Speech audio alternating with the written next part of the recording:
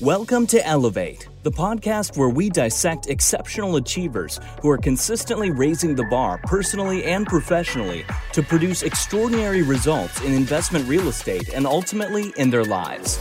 Now here's your host, Tyler Chesser. Elevate Nation, welcome back. This is Tyler Chesser. I'm so thankful to have you here, and I'm absolutely blessed and grateful to be sitting here with David Allen. David, how are you, sir? Tyler, I'm great. Thanks for the invitation. Happy to be here. Yeah. Absolutely. Well, I can already tell the calmness, of the world's most productive man is what I like to call you. So I'm super thankful to have you here. And if you haven't heard about David and his work, we're certainly going to introduce you to that and more today. So really excited to welcome Elevate Nation back. And I want to ask you this question that I ask every single time is, are you ready to take it to another level? Because today is that day we're going to be absolutely raising that bar. Our mission is to identify and apply how the best of the best raise the bar personally and professionally to achieve greatness in real estate and beyond. And this is where you learn the mindset, the habits, the routines, systems, tools, strategies, and so much more from those who have elevated to a life without limits so you can do the same yourself. And this is absolutely going to be a masterclass today because we got the master himself, David Allen, famous for GTD, getting things done. And I want to introduce you to David. But prior to doing that, I want to remind you, give us a subscribe, subscribe to the show, give us a rating, a review. Tell us exactly what you're getting from this show, because our goal is to impact millions of people and help them realize that anything is possible in your life. And we've got, systems and strategies and mindset tactics to do that. But while all that said, let me go ahead and introduce you to David for the maybe 1% of you who've never heard of Mr. David Allen. He is one of the world's most influential thinkers on productivity, and he has 35 years experience as a management consultant and executive coach, and have earned him the titles of personal productivity guru by Fast Company magazine and one of America's top 5 executive coaches by Forbes magazine. The American Management Association has ranked him in the top 10 business leaders. His best-selling book, the groundbreaking Getting Things Done, The Art of Stress-Free Productivity, has been published in 30 languages, and the GTD methodology it describes has become a global phenomenon, being taught by training companies in 60 countries.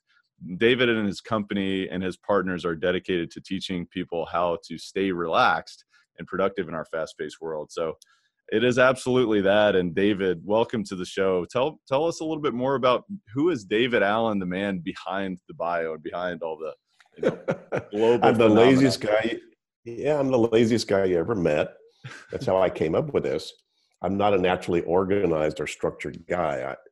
I've done that fairly regularly in my life because primarily I hate wasting time, hate wasting energy, and I love freedom.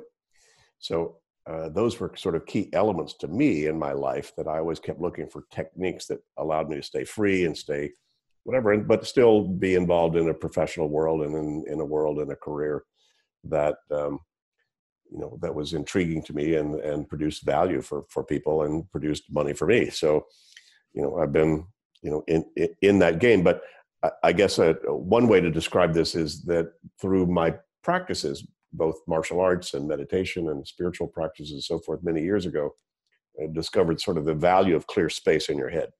Mm-hmm. What it's like to be present. Well, come on, if you got realtors trying to walk somebody through a house and they're not present, come on, they're missing opportunities, right? So the whole idea of being present, being present simply means you have no distraction and you are able to put your full attention and creative thinking and all of your sort of psychological assets, at play, whatever you're doing, whether that's cooking spaghetti or tucking your kids into bed or selling a house. So it's all about getting sort of the clear space in your head. And I discovered that early on. And then as I got into my own consulting practice and started to find out that my life got more complex, more professional, and sort of up-leveled itself, it's pretty easy to get to screw up clear space. So I got very hungry myself for just techniques that worked for that, and got very excited when I found techniques that allowed me to be more free, clear up my head, allow me to more meaningful, space to focus on meaningful stuff. So I found those for myself, turned around and started using those with my consulting clients, and it turned out that the techniques I discovered produced exactly the same results without exception. more control, more focus, more space, more energy, more freedom to think about what you wanted to think about, the way you wanted to think about them, larger horizon, more strategy, more creativity. All kinds of great stuff showed up when people started to implement these techniques I had discovered. Then a big guy in a big corporation, head of human resources, said, "Gee, David, we need those results in our whole company. More control, more focus, more, all that good stuff." So he said, "Can you design something around what you've uncovered here as a methodology that could be produced into some sort of a training format, so that we could reach a lot of people instead of just one at a time with what you're doing?" So I designed personal productivity training. We did a pilot program for 1,000 executives and managers in their corporation, and it worked. And I found myself, in spite of myself, thrust into the corporate training world. This was Lockheed, 1983, 84. But let me give an apology right now. I have never had a traditional formal course or training in time management, business productivity, or psychology. So this is all just street smarts. This was all just, okay, what actually works? What do I do and whatever. So I had no preconditions about what this should be or what it needs to look like. So I just sort of, created this kind of stuff, I suppose you'd say now, kind of out of the box, because there were a lot of boxes kind of showing up then about time management and productivity, what we're supposed to do. So then I wound up just following my nose little boutique kind of consulting and training business that I then built. Not particularly aspirational or entrepreneurial myself. I was more of a researcher and educator than anything else. But it was nice to find something that people found of value. So it was just all referral based. I did no marketing for 2 decades. Just picked up the phone. People say, "Wow, I heard about, can you come in and work this?" So I wound up training hundreds of thousands of people in mostly American, businesses, corporations, institutions. And my consulting turned into coaching, one-on-one coaching, desk side with a lot of the senior people in these organizations, that once they kind of caught what this was, they wanted hands-on, kind of solo coaching and working with them.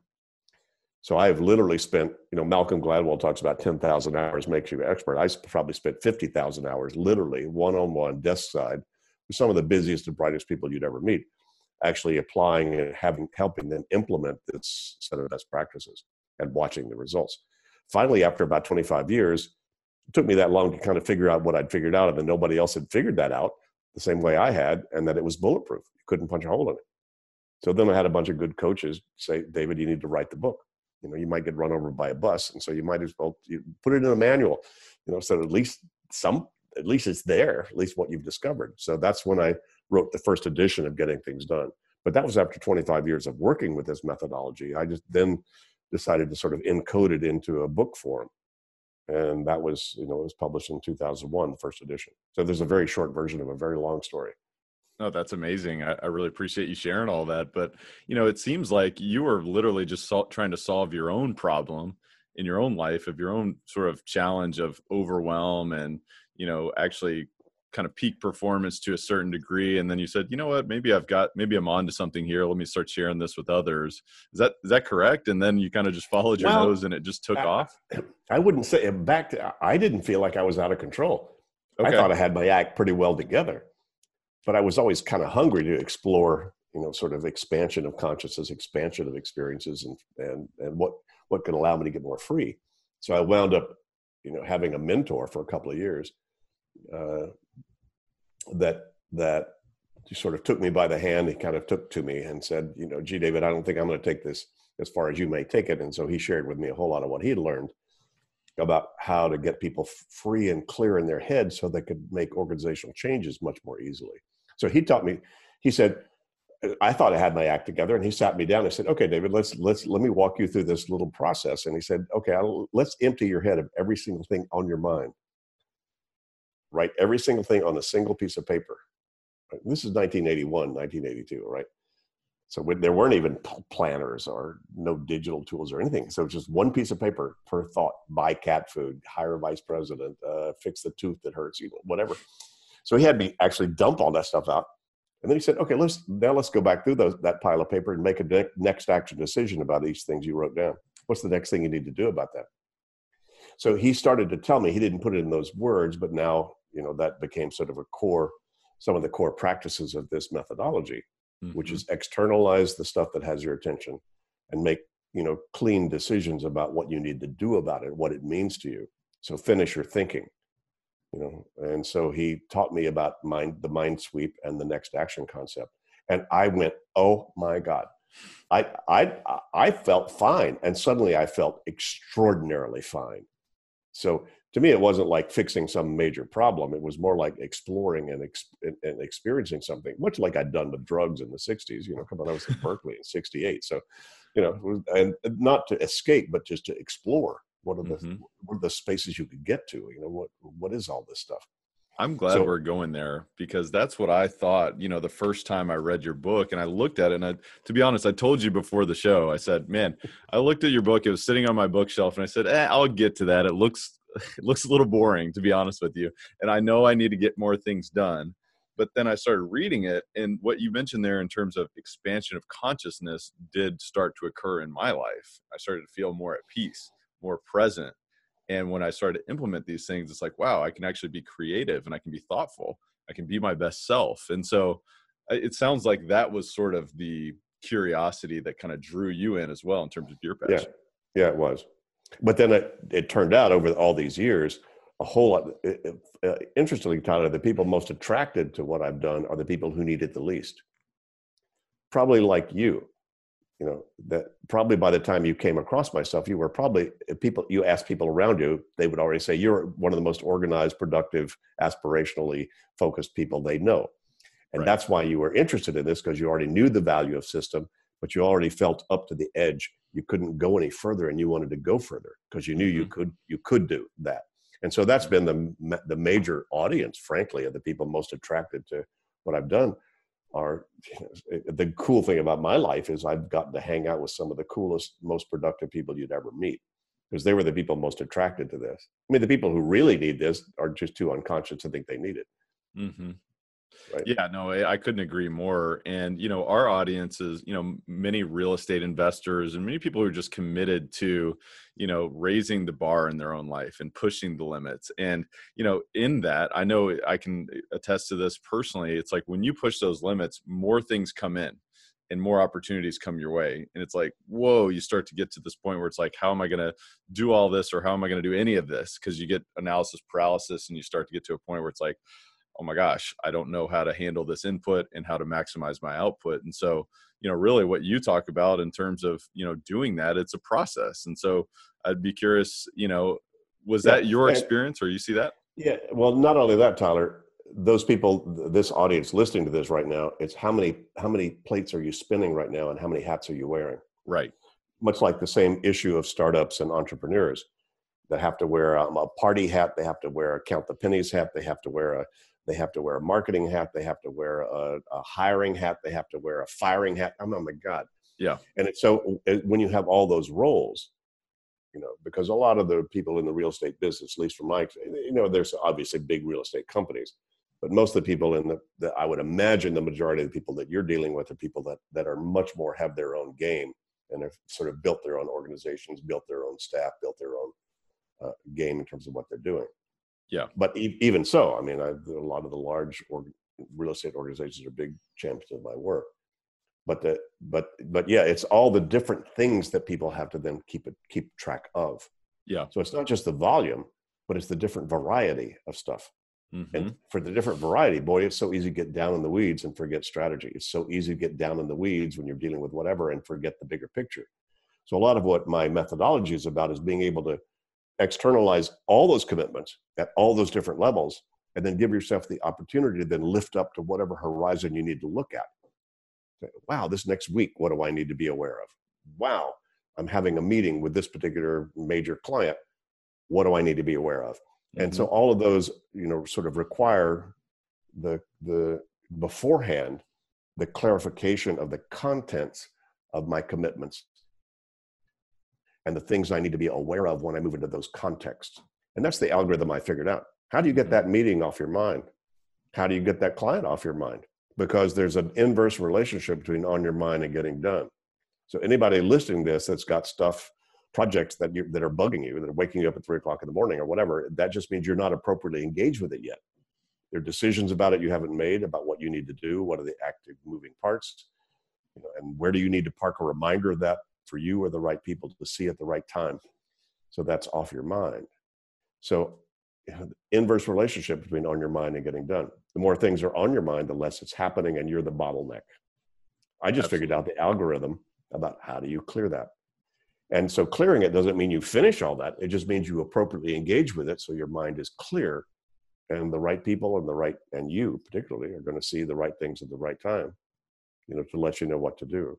So it sounds simple, but that's a challenging thing to do. If you really are going to, curate the subtleties of the commitments people have, with themselves. Oh, I need to, I should. Oh my God, my kid wants karate lessons. What do I do about that? Oh my God, but this client just called and this thing just said, oh my God, my computer just froze. What do I need? Yada, yada, yada. Absolutely. It couldn't be more relevant than it is today, and increasingly more relevant every single day. And a few things that you talk about so frequently is really, getting to that high performance frame of mind. And even what you were just talking about as well, in terms of I've got so many different commitments, I'm wearing so many different hats, and certainly entrepreneurs know what that's like. But you even talk about rapid refocusing, not necessarily multitasking, but what do you mean by rapid refocusing? Well, if you look at a karateist fight 4 people at once, are they fighting 4 people at once? No, one at a time. Just very quick refocusing. That, then that, then that, and then that. But there's no residue coming from one to the next. You're just fully present to be able to do that. So, but you can't rapidly refocus if some part of you is still tied into the previous focus. That's the problem. See, if somebody came in, if my wife came in right now or something just happened, I got an emergency text on my phone or something like that, I'm going to make a note or make sure I've got something somewhere and I throw that into my in tray so I can come back to you. But it's not in my head, which is a crappy office. Right. It's in a system so that I know I will get back to that. So my mind gets to let that go because I've now got a placeholder that I trust. Because you trust it. That's the key word. That's a key word. Well, that's why anybody listening to this ever put stuff in front of your door. Why'd you, duh. Well, that was a smart thing to do. The night before, some part of you realized that you're probably going to be dumb and unconscious trying to go through the door in the morning. So while you were conscious and smart, you made a smart decision and then parked the results of that somewhere that you trusted so that then I can be kind of dumb and thick and unconscious and do a smart thing. Mm-hmm. So how does martial art tie into this? Because I know you talk about that a lot. You're very passionate about martial art and just the concept of mindfulness and just having a mind like water that you talk about. How does that tie into productivity? Well, being present is your most productive state. Nothing else on your mind. Mm-hmm. Best state to hit a golf ball from, cook spaghetti from, watch your daughter play soccer from. Best state to have a difficult conversation. Hey, let me just be present. So martial arts had a lot of training about being present because if you're jumped by 4 people in a dark alley, you don't want to have your mind wrapped around 2,000 unprocessed emails. Mm-hmm. You need to be fully there. And so a whole lot of the martial arts, I learned 35 years ago what the mindfulness people are teaching now, which is just focus on your breathing. And no kidding, right? That brings you present because your breath is present. Takes you away from the regret of the past and fear of the future, which takes you out of the present. So just being present. So there's a lot in the martial arts about that, and that's not woo-woo stuff. That's real stuff. That's why if I were sparring with you right now, Tyler, I'd like to get you upset. Why?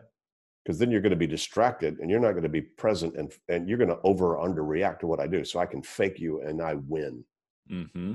That's why you see boxers try to, nag each other and promote and poke at each other and whatever. Because if I can get you upset, you will over or under react. So there are very real consequences of not being present in those kinds of situations. But that's true anywhere.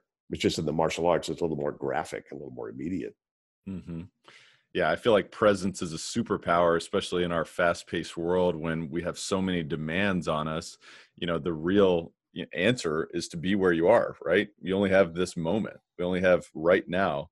And I love the acronym WIN, W-I-N. It's like, what am I doing now? Obviously, we've got to have a system where we can trust what needs to happen next. What's that next action? But I love the superpower of being present. I feel like that's something that many of the listeners who are listening right now, they need to really kind of maybe course correct on. Would you agree? Do you see that in your world? There's nobody that doesn't need that. Absolutely. Absolutely. I mean, who do you know that is totally present 100% of the time? And by the way, I'm not either. I fall off my own wagon regularly. I just don't stay off. Yeah. I just go, wait a minute, what's got my attention right now? What do I need to do to get this off my mind? Mm-hmm. As a matter of fact, if you're not falling off being present, you may not be playing a big enough game.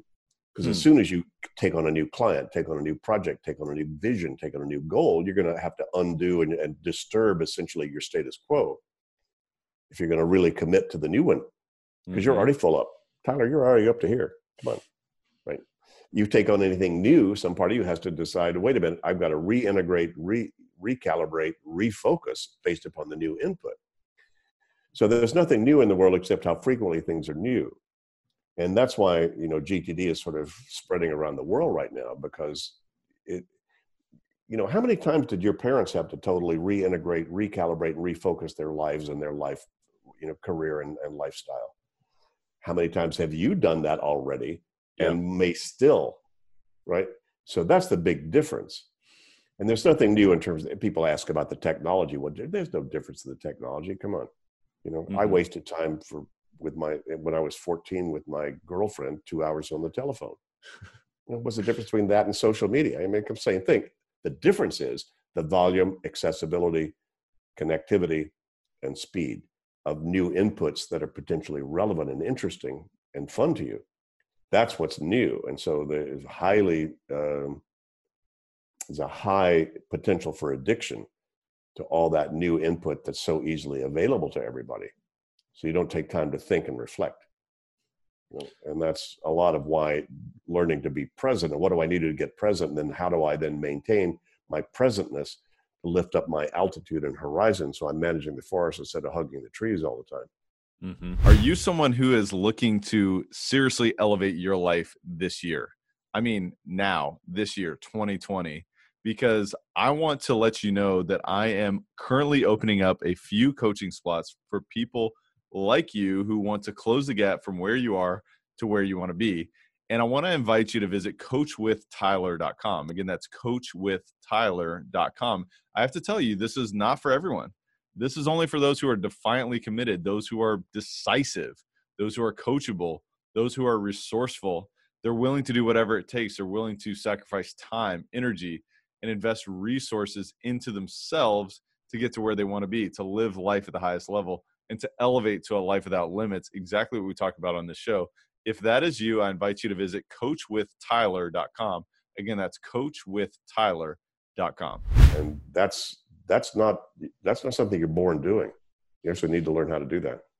I wish that they would teach this in school. I mean, when I read the book, I'm like, can you imagine if we could have just, planted these seeds from a young age instead of creating bad habits and then having to, it's a challenge to reorganize your life in this way. I mean, it's very challenging. It's like, how bad do you want it? But the comment that you made, and I didn't want to let it go without making a mention of it, is you may not be playing a high enough level game. And you may have said that in a little bit of a different way if you're not, experiencing some, pull from being present, so I think it's a reminder to us that, hey, if you're not feeling present right now, you've got another action coming in, you've got another project coming in, maybe that's a good thing. So let's reframe this and then let's course correct. So I just manage it. Yeah. You just manage it. You just manage a new input. I mean, if you didn't have any challenges, you'd never grow or expand or express yourself. I mean, we're here to really accomplish and to deal with obstacles and learn who we are in the process of, moving through them, and what we're learning about ourselves and about the world and about, all that good stuff while we do that. So you don't want to get rid of, this methodology doesn't make life easy. It makes it conscious. Right. So wait a minute, what's got my attention right now? Why? See, I don't give a hoot about what's in your email, Tyler, right now. I can share it with you. No thanks. Well, that's fine. You can show it to me, but I don't care. I care about mine. I care what things have shown up into my world, that I deal with those appropriately. And I've got I don't know, I got notes here that while I've been here batching it, I got all kinds of notes of things as I've been going through my day to day that, look at this. Okay. And they're all in my in tray. That's awesome. So, when I get off with you, those things are not on my mind because they're already in a system I trust I will then deal with soon enough. Mm-hmm. Right. Practicing what you preach. That allows me to be present. Mm-hmm. So not that those are easy. A couple of those are kind of, I think, going to be like, I'm going, oh, okay, I'll deal with that. Mm-hmm.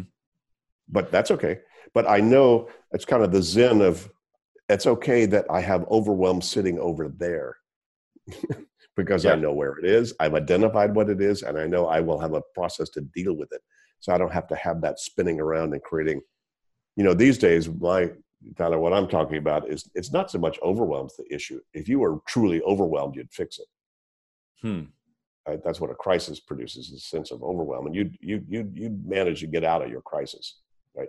The problem is when you're not in a real crisis, the bigger crises show up. The demons at the gate all come rushing through. Oh, you could do this, Tyler. You could do this right now. Oh my God, you could do this. What website should you surf now? Yeah, here's an opportunity. And somebody just asked you about this. How much time do you would actually spend responding to that email? And you have the stress of opportunity. And so it's the ambient anxiety about all of that. That's the biggest issue. And the biggest issue about ambient anxiety is that most people have been in it for so long, they don't even realize they're in it. It's like the last thing a fish notices is water.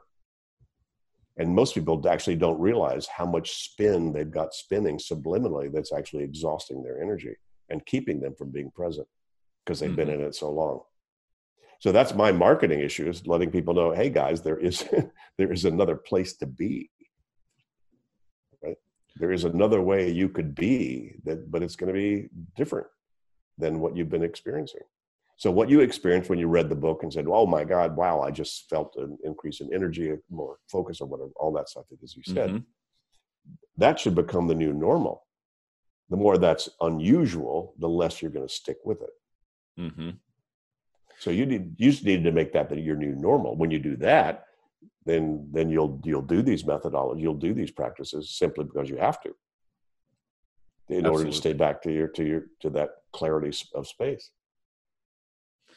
I couldn't agree more. And I love the thought of, really even more so from just the incoming, but from the creative aspect, of the space that this gives you to then create a vision for what you're looking to accomplish and the life that you're looking to create, and really kind of going 50,000 feet above, the planet and looking down on your life and saying, here's what that looks like. And even going further down, 30,000 foot, 20,000 foot. And then, each year, each month, and then going into what's the next action. And to me, it's such a simple process that, many people are not aware of. Perhaps that's the awareness is the issue here, is that this ambient anxiety, they're not aware of how many things are spinning until you start to dump this all out. And then you have room for this creativity. So could you talk about that in terms of the vision that this has at least helped you accomplish in your own life and what you've seen for others? Oh, sure. I'm still my own fellow student. I have to do this regularly. Yeah. I don't stop. I just identified what we're all in all the time. You don't end with having to deal with new things that show up, new decisions you need to make about them, organizing results appropriately, stepping back and reviewing the gestalt of the whole picture so that you're making confident choices about how you allocate your attention and your activities and your resources. Come on. I didn't make that up. I just identified what you actually do. If you're going to get your kitchen under control, you identify what's off.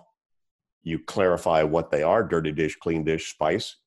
You then organize those things based upon where they need to go. You then step back and reflect on the whole game, and then you pull out butter and melt it, right? For appetizers for your guests. So I didn't make that up. It's just those are very different practices. Most people just don't do that about their life. But it's how you get your kitchen under control, how you get your company under control, how you get your consciousness under control. I just identified what that was as an algorithm or as a formula. But, and again, if it were easy, I'd have to find another job. So I love, slow learners with money that are attracted to what I do. So That's awesome. That's awesome. Well, I don't mean to be facile about that, but the truth is, it is not something we're born doing. And it is something, especially since knowledge work showed up 150 years ago, where you actually have to think to figure out what to do, as opposed to doing is obviously in front of you what you need to do. Right. David, what's the best way to implement this across teams? I know you work with organizations to do that, but I know many real estate entrepreneurs and entrepreneurs otherwise, the only way for them to scale what they're doing is to build a team, to build an organization. And of course, you got to lead from the top, right? And you got to do your thing. You got to create your own systems. But how do you, is there any suggestions that you would point to? Sure. Well, I have two. Number one is that these techniques will identify what has your attention, what has the team's attention.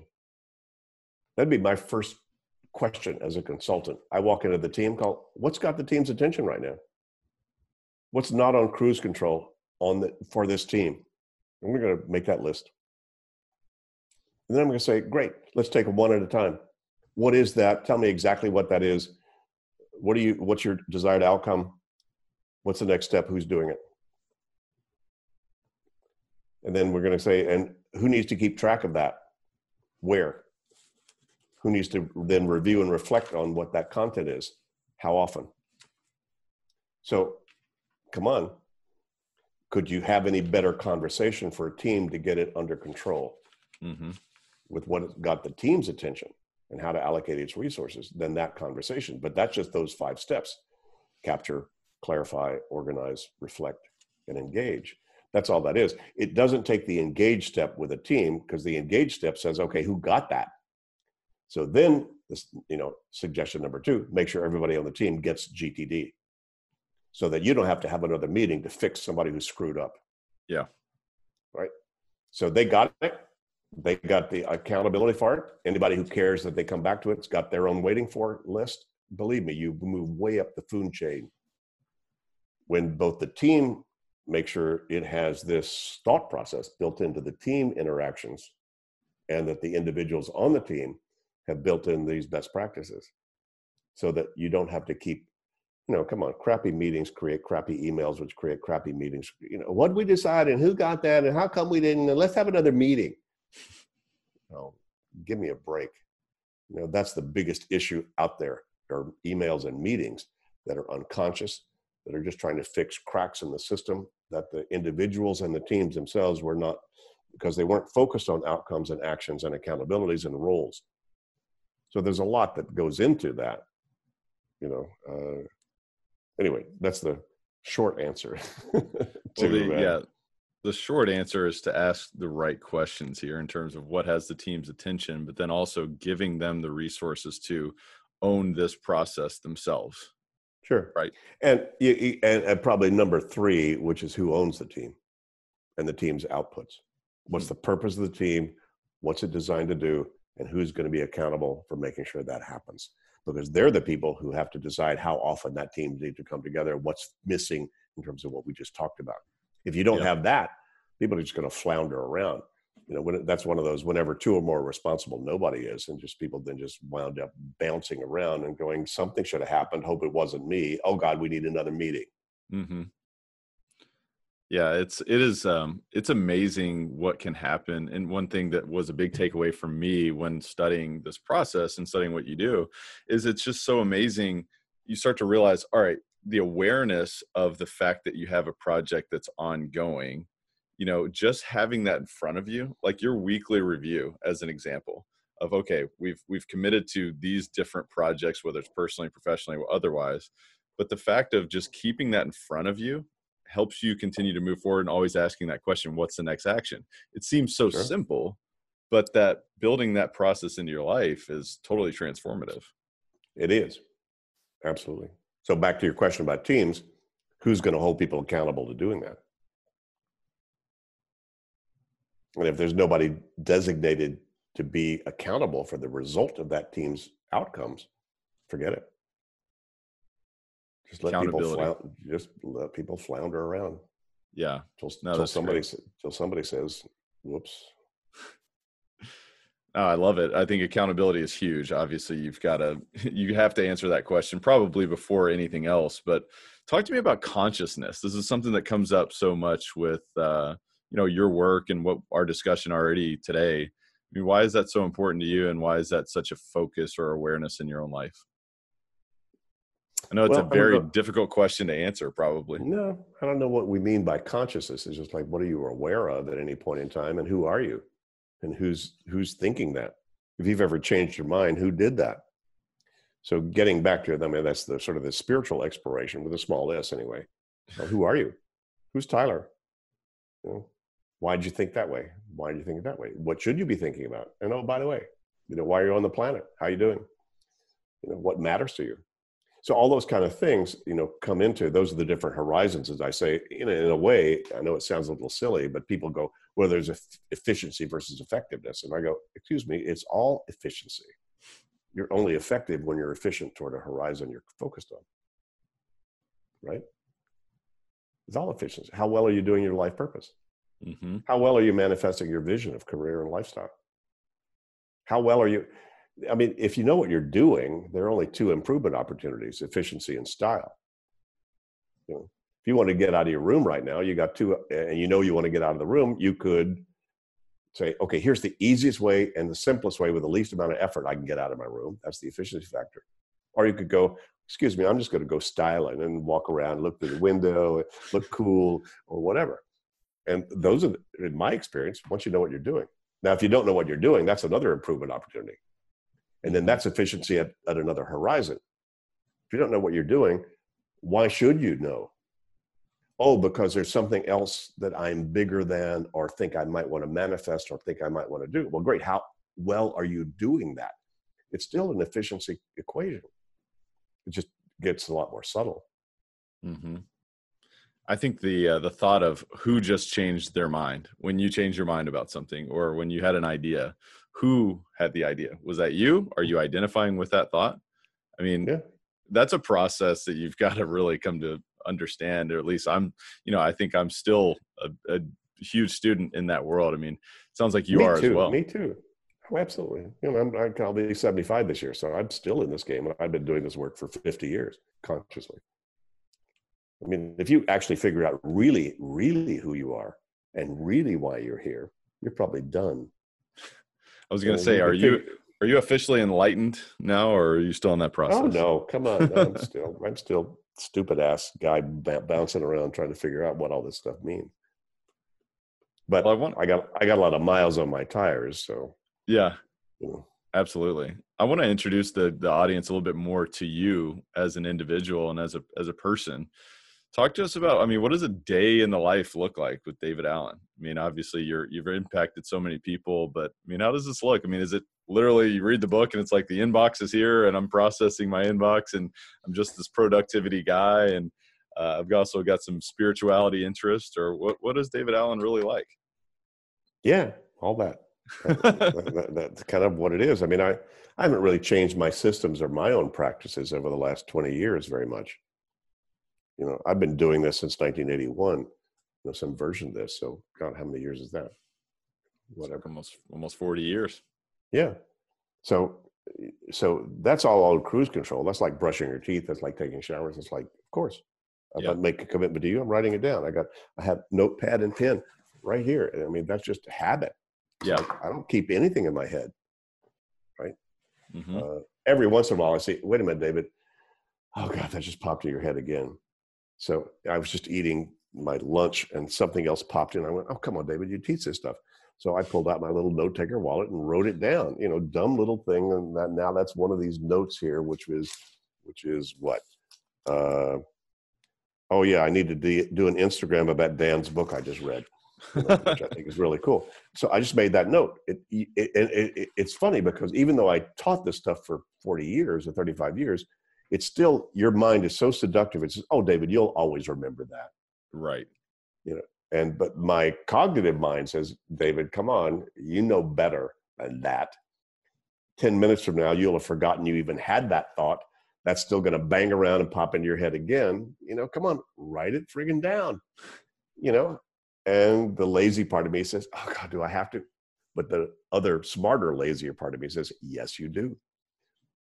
Then you don't, then it's off your mind. It's not going to spin around. You're relieving ambient anxiety that thing would have created had I not written it down, because I still want to do it. So I'm still in this game myself, personally, for sure. So if you want to know what my day looks like, my day starts the night before, where I look at the hard landscape. What are my external commitments I have for the next day or two, so that I can sleep as long as I can sleep. I love sleep. Good stuff.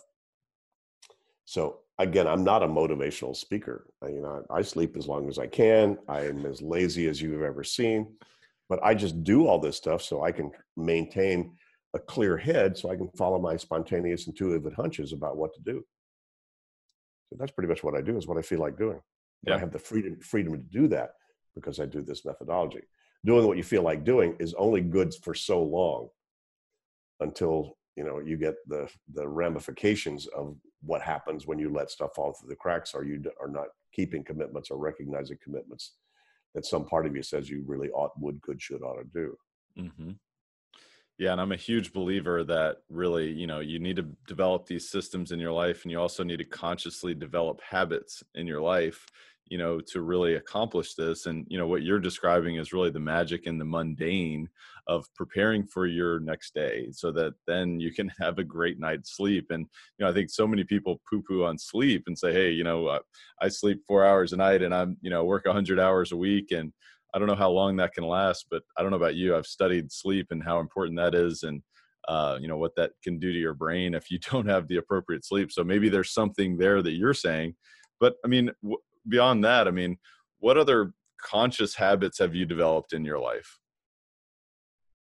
Well, I meditate regularly. I take walks regularly. We have a dog that opens our heart whenever we open the door and take her out for a walk. I have a fabulous partner in life that we work on managing and maintaining a really nice, positive, collaborative relationship with each other. I picked up the flute again after 30 years. I hadn't played the flute in 30 years, decided to pick up another one. I'm staring at right now a blank canvas, because I started acrylic painting, 2 years ago. And I stay engaged with people like you that are asking questions like this. Again, I just read a fabulous book. It's called Successful Aging by Daniel Levitin. And wow, it's a tome, 400 pages of 4,000 research studies that have been done about what happens to your brain as you get older. And it's fascinating. It's a big eye opener in terms of that you don't have to get older when you get old. At least, yeah, your body will start to do stuff. But anyway, fascinating stuff. And by the way, he talks a lot about sleep. And as you know, there's a lot of data now about sleep and the necessity of it to do the archiving part of your brain and give it the opportunity to sort of, knit things together, otherwise. So there's I think there's an infinite, from what I see, there's an infinite amount of self-help information that could potentially affect your productivity, how well you eat, how long you sleep, how you manage difficult conversations. There's tons of data out there. Mm-hmm. That's not what my methodology is focused on. One of my certified, trainers and licensees is in South Africa, and he's also a practicing psychotherapist. And I asked him, what's the difference between his work with GTD, which he loves, and psychotherapy? He said, well, if people don't do GTD or getting things done, it's very difficult for them to identify what their actual issue is that they want psychotherapy to deal with. Because if you actually implement GTD, it resolves a ton of presenting issues that people think they need some bigger thing to do, when it's like, no, actually you can solve that pretty simply if you did that. They said once they do that, then it's much clearer what we can do. That it's much more obvious what the real issue might be, that then we can use, another methodology to be able to start to address. So I think that's true with most all the other things in life. There's a lot of stuff. Obviously I looked at your podcast list. Obviously a lot of great practices and, good stuff, and the masters, the master thinking that you've been able to curate out there. And I'm sure all that's really good stuff. Yeah. So no, don't know if that answered your question or just let me ramble. Well, hey, we love listening to you ramble because you've got a beautiful mind there, and you're certainly successfully aging. There's no doubt about that. But with the space that you've created just through your habits over the past 40 years, and giving yourself the opportunity to be creative and be curious and grow and learn, is there anything recently substantially that you've really changed your mind about? Maybe over the past few years. No. Got it all. No, I understood all the things to keep working with. Doesn't mean I handled all of them. I sort of identified, well, here's the issue. Here's what I'm dealing with. Here's an addiction I'm trying to change. Understand what addiction is. I understand how to change an addiction. I understand, how to change a habit. I understand how to do all that. And those, so there's nothing that I'm sitting here lacking, in terms of, gee, what do I not know about that I want to be doing or want to be experiencing? I got more information than I need about how many ways I could still keep improving tonight. Yeah, no, I love it. So talk to me about, what other ways are you investing yourself? You're already talking about reading, continuing to follow your own processes and course correct there. But how else are you continuing to grow as you successfully age and continue to give back to so many other people? Well, a lot of that, Tyler, is because, about 10 or 15 years ago, we decided, okay, I guess we can possibly scale this methodology. Because when I wrote the book and it got translated into 30 languages and started to spread around the world, it kind of hit a nerve out there. The world kept banging on our door. And I didn't know how to build a sort of global education around this methodology, but it seemed like it would. And the methodology, produces great improvement for anybody's life who implements it. And that has nothing to do with gender, age, culture, none of that. It's a universal best practice that people are not born doing. And when they actually start to do it, it improves their conditions. Even some small part of this. Gee, if you only get the 2-minute rule, it'll change your life.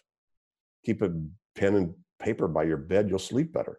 So there's a lot of just, this is not like running with scissors. There's nothing dangerous about this. And there's nothing hard to do about the different practices. So I said, well, let's see if we can scale this. But again, I wasn't that particular entrepreneurial, and I'm not a big, let's build an organization kind of guy. I said the only way we could do that is technology and partnerships. So the last 10 or 15 years, that's what we've done, is we've decided to invest in, okay, how do we build, a better educational model than just reading the book? And then how do we build, partnerships and a licensee program around the world so that we can train and, certify trainers and coaches to spread this methodology. So that's what we've done. So we're now officially in more than 75 countries in terms of where we have, people that are certified to do training and coaching around this. So a lot of my work right now is supporting that whole network. So I've shrunk from a 50-person organization to a 5-person organization because we were able to move ourselves with great partnerships into just an IP licensing business. But a lot of that, my accountability is still to keep the brand, keep the flame, and to help support all these partners out there with what they're doing with PR and, and supporting them and all that. So I was just in Moscow, I was just in Kiev, I was just in Tel Aviv, I was just in Prague, I was just in Athens with new licensees we have there. So that's a lot of what I'm doing now, is supporting that. And I'm still doing 2 to 3 podcasts a week. I've done over 2,000 since the book was first published in 2001.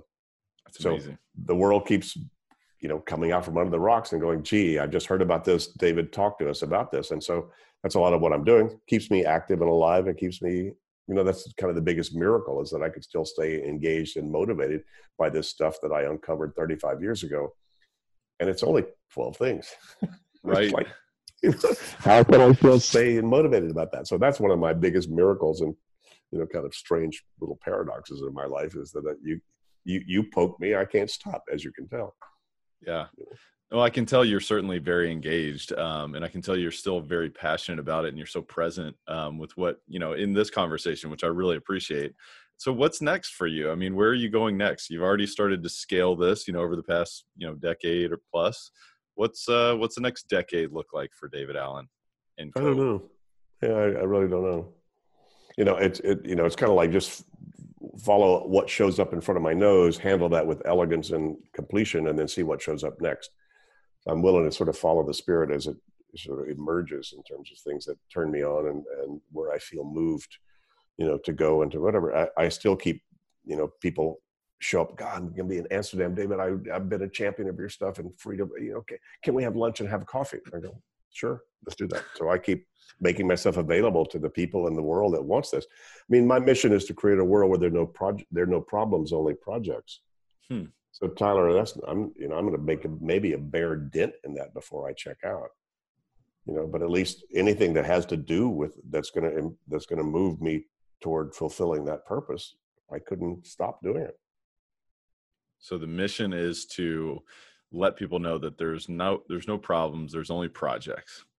Well, it's to give people the awareness and information and methodology that if they want to move out of problem consciousness and into in the driver's seat consciousness of their life, this is a methodology that will take you there. I love that. And, it gets rid of complaining and whining and victimizing, yourself. So in a way, it's kind of all the old personal growth stuff that I grew up in the 60s and 70s, and 80s. Yeah. Where it's like you're in the driver's seat, you produce and create, whatever you want in your life. And I didn't have to then engage with people to sort of directly with sort of forcing them or challenging them to do that. I just say, what's that piece of paper on your desk and why is it there? Mm-hmm. And once they, get a hold of it and go, oh God, here's what I need to do about that. What I did was take them out of the mode of being the victim to that piece of paper to being in the driver's seat about it. So I just trained them as something that's going to serve them the rest of their life. Mm-hmm. Why has personal growth been so important to you in your life? I don't know. Because, I wasn't satisfied with who I was or how much I knew about who I was or what I was doing and was curious. Yeah, I think, that's one of the things that creates some tension, right? It creates tension between who I am now and who I want to be. And then it creates additional to-do lists. It creates projects and it creates problems, so to speak. So I don't know. I just was curious as terms of, did that take you down this path, your own growth? And sure. I was just curious if it's been a driving force in what you're doing. Yeah. Yeah. It took a lot of different forms. I can say in retrospect now that I've always been fascinated by the invisible stuff that we can't see that's driving and affecting what we can see. So what are the belief systems and conditionings and paradigms you have that are affecting what you're perceiving and how you're acting right now? And see, if you could get in control of the invisible stuff that's driving the visible stuff, wow, that's a lazy way to live your life. That's an amazing way to live your life. How do folks identify the invisible? Well, that's a good question. Everybody has a still small voice inside of themselves. That if you stopped and listened and were clear enough in your head, you go, wait a minute, Tyler, don't do that.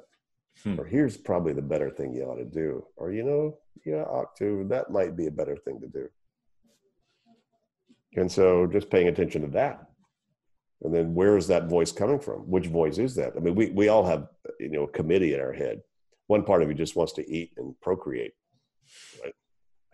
Another part of you says, I need to listen to Beethoven, or I need to produce a great novel, or I want to change the world with some beneficial thing that I come up with.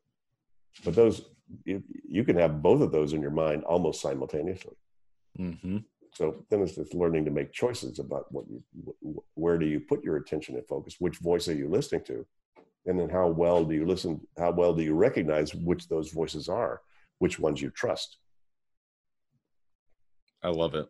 Listen, take the time to listen, give yourself the space to listen. And this is an amazing conversation, David. I want to, be respectful of your time, and I want to transition into what we call our rapid fire, our rare air questionnaire, because we continue to raise the bar. We continue to push the limits here and expand, beyond really what others thought were possible. And I've got a few questions for you, and you've got a big, beautiful stack of books here. I'd love to know what are 2 or 3 of the most impactful books you've read along your journey? Well, I'll tell you the last two or three. I just read, as I mentioned before, Successful Aging by Daniel Levitin. Fabulous book of research in the brain and its evolution and what affects it and affects our ability to be able to think appropriately and stay active and engaged as we age. Fabulous book. Right before that, I finished a deep biography of Erasmus. Since I'm a quasi-Dutch person and intend to immigrate, it was fascinating. So Erasmus is a kind of a hero of mine now. Fascinating guy, what he did in the 1500s. And then before that, another fabulous book called The Antidote, by the way. Great book by, just look it up, The Antidote. The subtitle is Happiness for People Who Can't Stand Self-Help. And it's a lot about the acceptance of current reality. It's a whole lot about, he goes into Stoicism, and it goes to a lot of history of that, which I didn't know, which is Stoicism is not necessarily asceticism. It has a lot to do with just accepting where you are so that you can then move from there appropriately.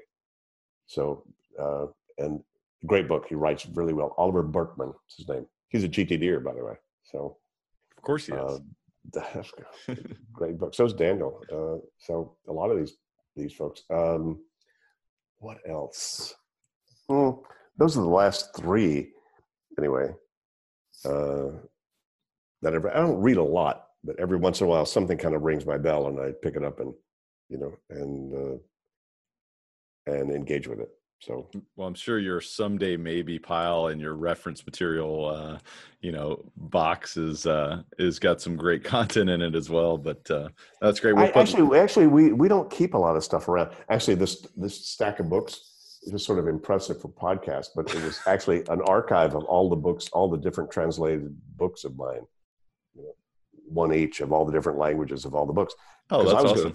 We were going to throw them all away, and Catherine said, it'd probably be a good idea to just keep one each as an archive, just for whatever, because we're really freedom kind of people. We don't like to keep a whole bunch of stuff. We finish reading stuff, we tend to give the books away, so we don't keep a big archive of all that stuff around. But anyway, it looks good in podcast. So yeah, well, it's like there's a guy, Jocko Willink. He says discipline equals freedom, and I think that's what strikes me about who you are as a person and what you preach. Really, is that the discipline of your lifestyle and these processes equals that freedom which you just mentioned. So I think that's awesome. Tyler, to everybody listening to this, I actually am a little slightly allergic to the word discipline. It just sounds like productivity. It sounds like hard work. It sounds like more sweat. It's like, oh my God, come on. A lot of baggage with all those words. I mean, everybody's already up to here. Mm-hmm. I say direction. You don't break a sweat by deciding what to do with an email as opposed to just closing it up again and leaving it in your in basket. You need to direct your thinking. So a lot of what I teach is how to direct my thinking about something, but that doesn't break a sweat. You don't need discipline to do that. Well, in a way you do. You need to be the awareness that what I need to do is think this way about this. Mm-hmm. And if you want to call that discipline, I say fine. But again, it's more, how do I direct myself? For sure.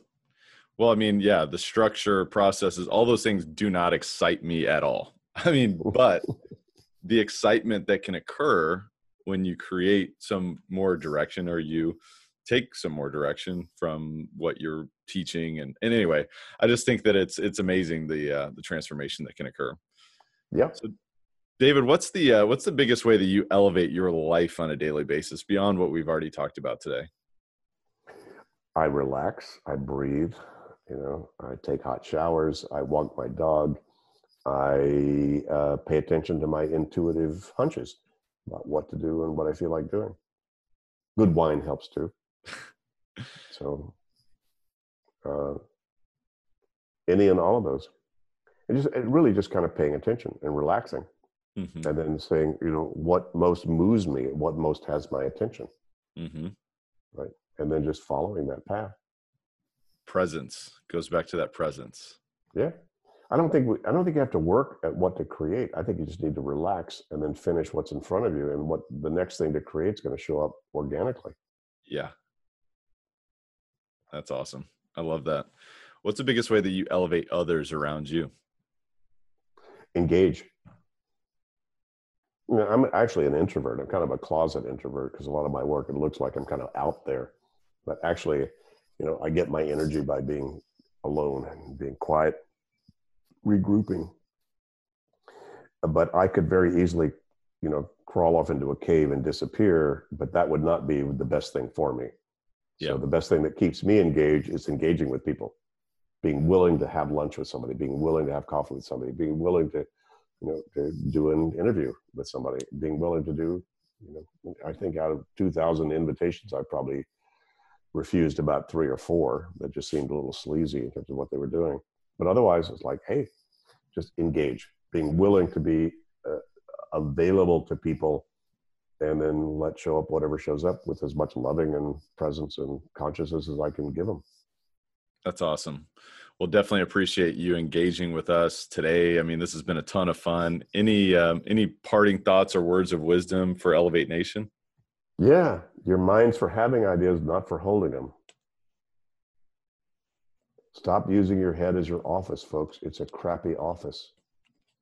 And the cognitive scientists have now proven what I learned 35 years ago, which is your head, as soon as you have more than, now they've proven, as soon as you have more than 4 things you're trying to keep track of in your head, you're going to denigrate your cognitive process.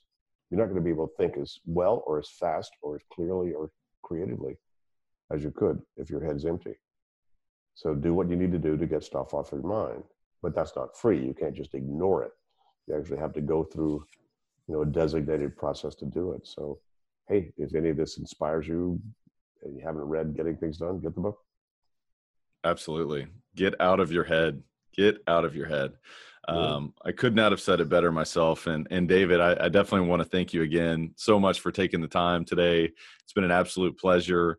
Tell the listeners how they can engage with you. Obviously, you're engaging with us, but how can they continue to follow you along? Well, there's several books. You know, I've written 3 books and co-authored 2 more books in the last year or so. And just go to Amazon if you want to do that, or your local bookstore. I like to support local bookstores these days. So yeah, go to your local bookstore, get a book, you know, see anything that kind of rings your bell. Just trust your intuition about what to do. Our website, gettingthingsdone.com, has a listing. If you want to look into training and coaching, it has listings of all of our licensees and trainers and coaches around the world where they're doing public seminars and are available. So wherever you are, if you're interested in doing that. If you're in the U.S., Vital Smarts, great company out there as our partner delivering our training, and GTD Focus delivering our one-on-one coaching. So anybody interested in any of that, which is very powerful stuff, just go to the website and you can see who they are and then check with them, and they'll have a lot of information for you. Yeah, and if you're in Amsterdam, reach out for coffee. Maybe David would take you up on that and engage with you. And I would highly encourage you to look up David's work. I mean, it's absolutely transformative and has been for so many people. It certainly has been for myself. And I certainly encourage you to re-listen to the show, because there's a lot of nuggets of wisdom here that David shares that you may have not been aware of the first time around. So go ahead and re-listen to that and take some notes, because what are you going to infer? What sort of space, you know, and creativity can you apply to the wisdom that David shared today? And, you know, you've got to take massive action. You've got to go ahead and implement, you know, learn what he's teaching and implement into your own life, and share this with someone else. You know, take a screenshot of this and tag David. I know he's on Instagram and Twitter and, you know, all these different places. So tag him in your post, share this with someone else. And, you know, the teacher is really who learns the most. And, you know, that's really how it anchors into your own nervous system. And that's how you create something great within your own life. And it's also the right thing to do. So with that said, David, thank you again. I really, really appreciate you being on the show today. Tyler, this was fun. You're great to do. And take his advice, by the way. You learn by teaching. So pass on whatever you've learned with somebody else, and it'll solidify it for you. Absolutely. Elevate Nation, thank you so much for tuning in, and we will see you next time. Thank you for listening to Elevate. If you enjoyed this episode, be sure to rate, review, subscribe, and pay it forward by sharing with a friend. Most importantly, take this opportunity to elevate your results by taking immediate action on what you learned. For more, visit tylerchesser.com.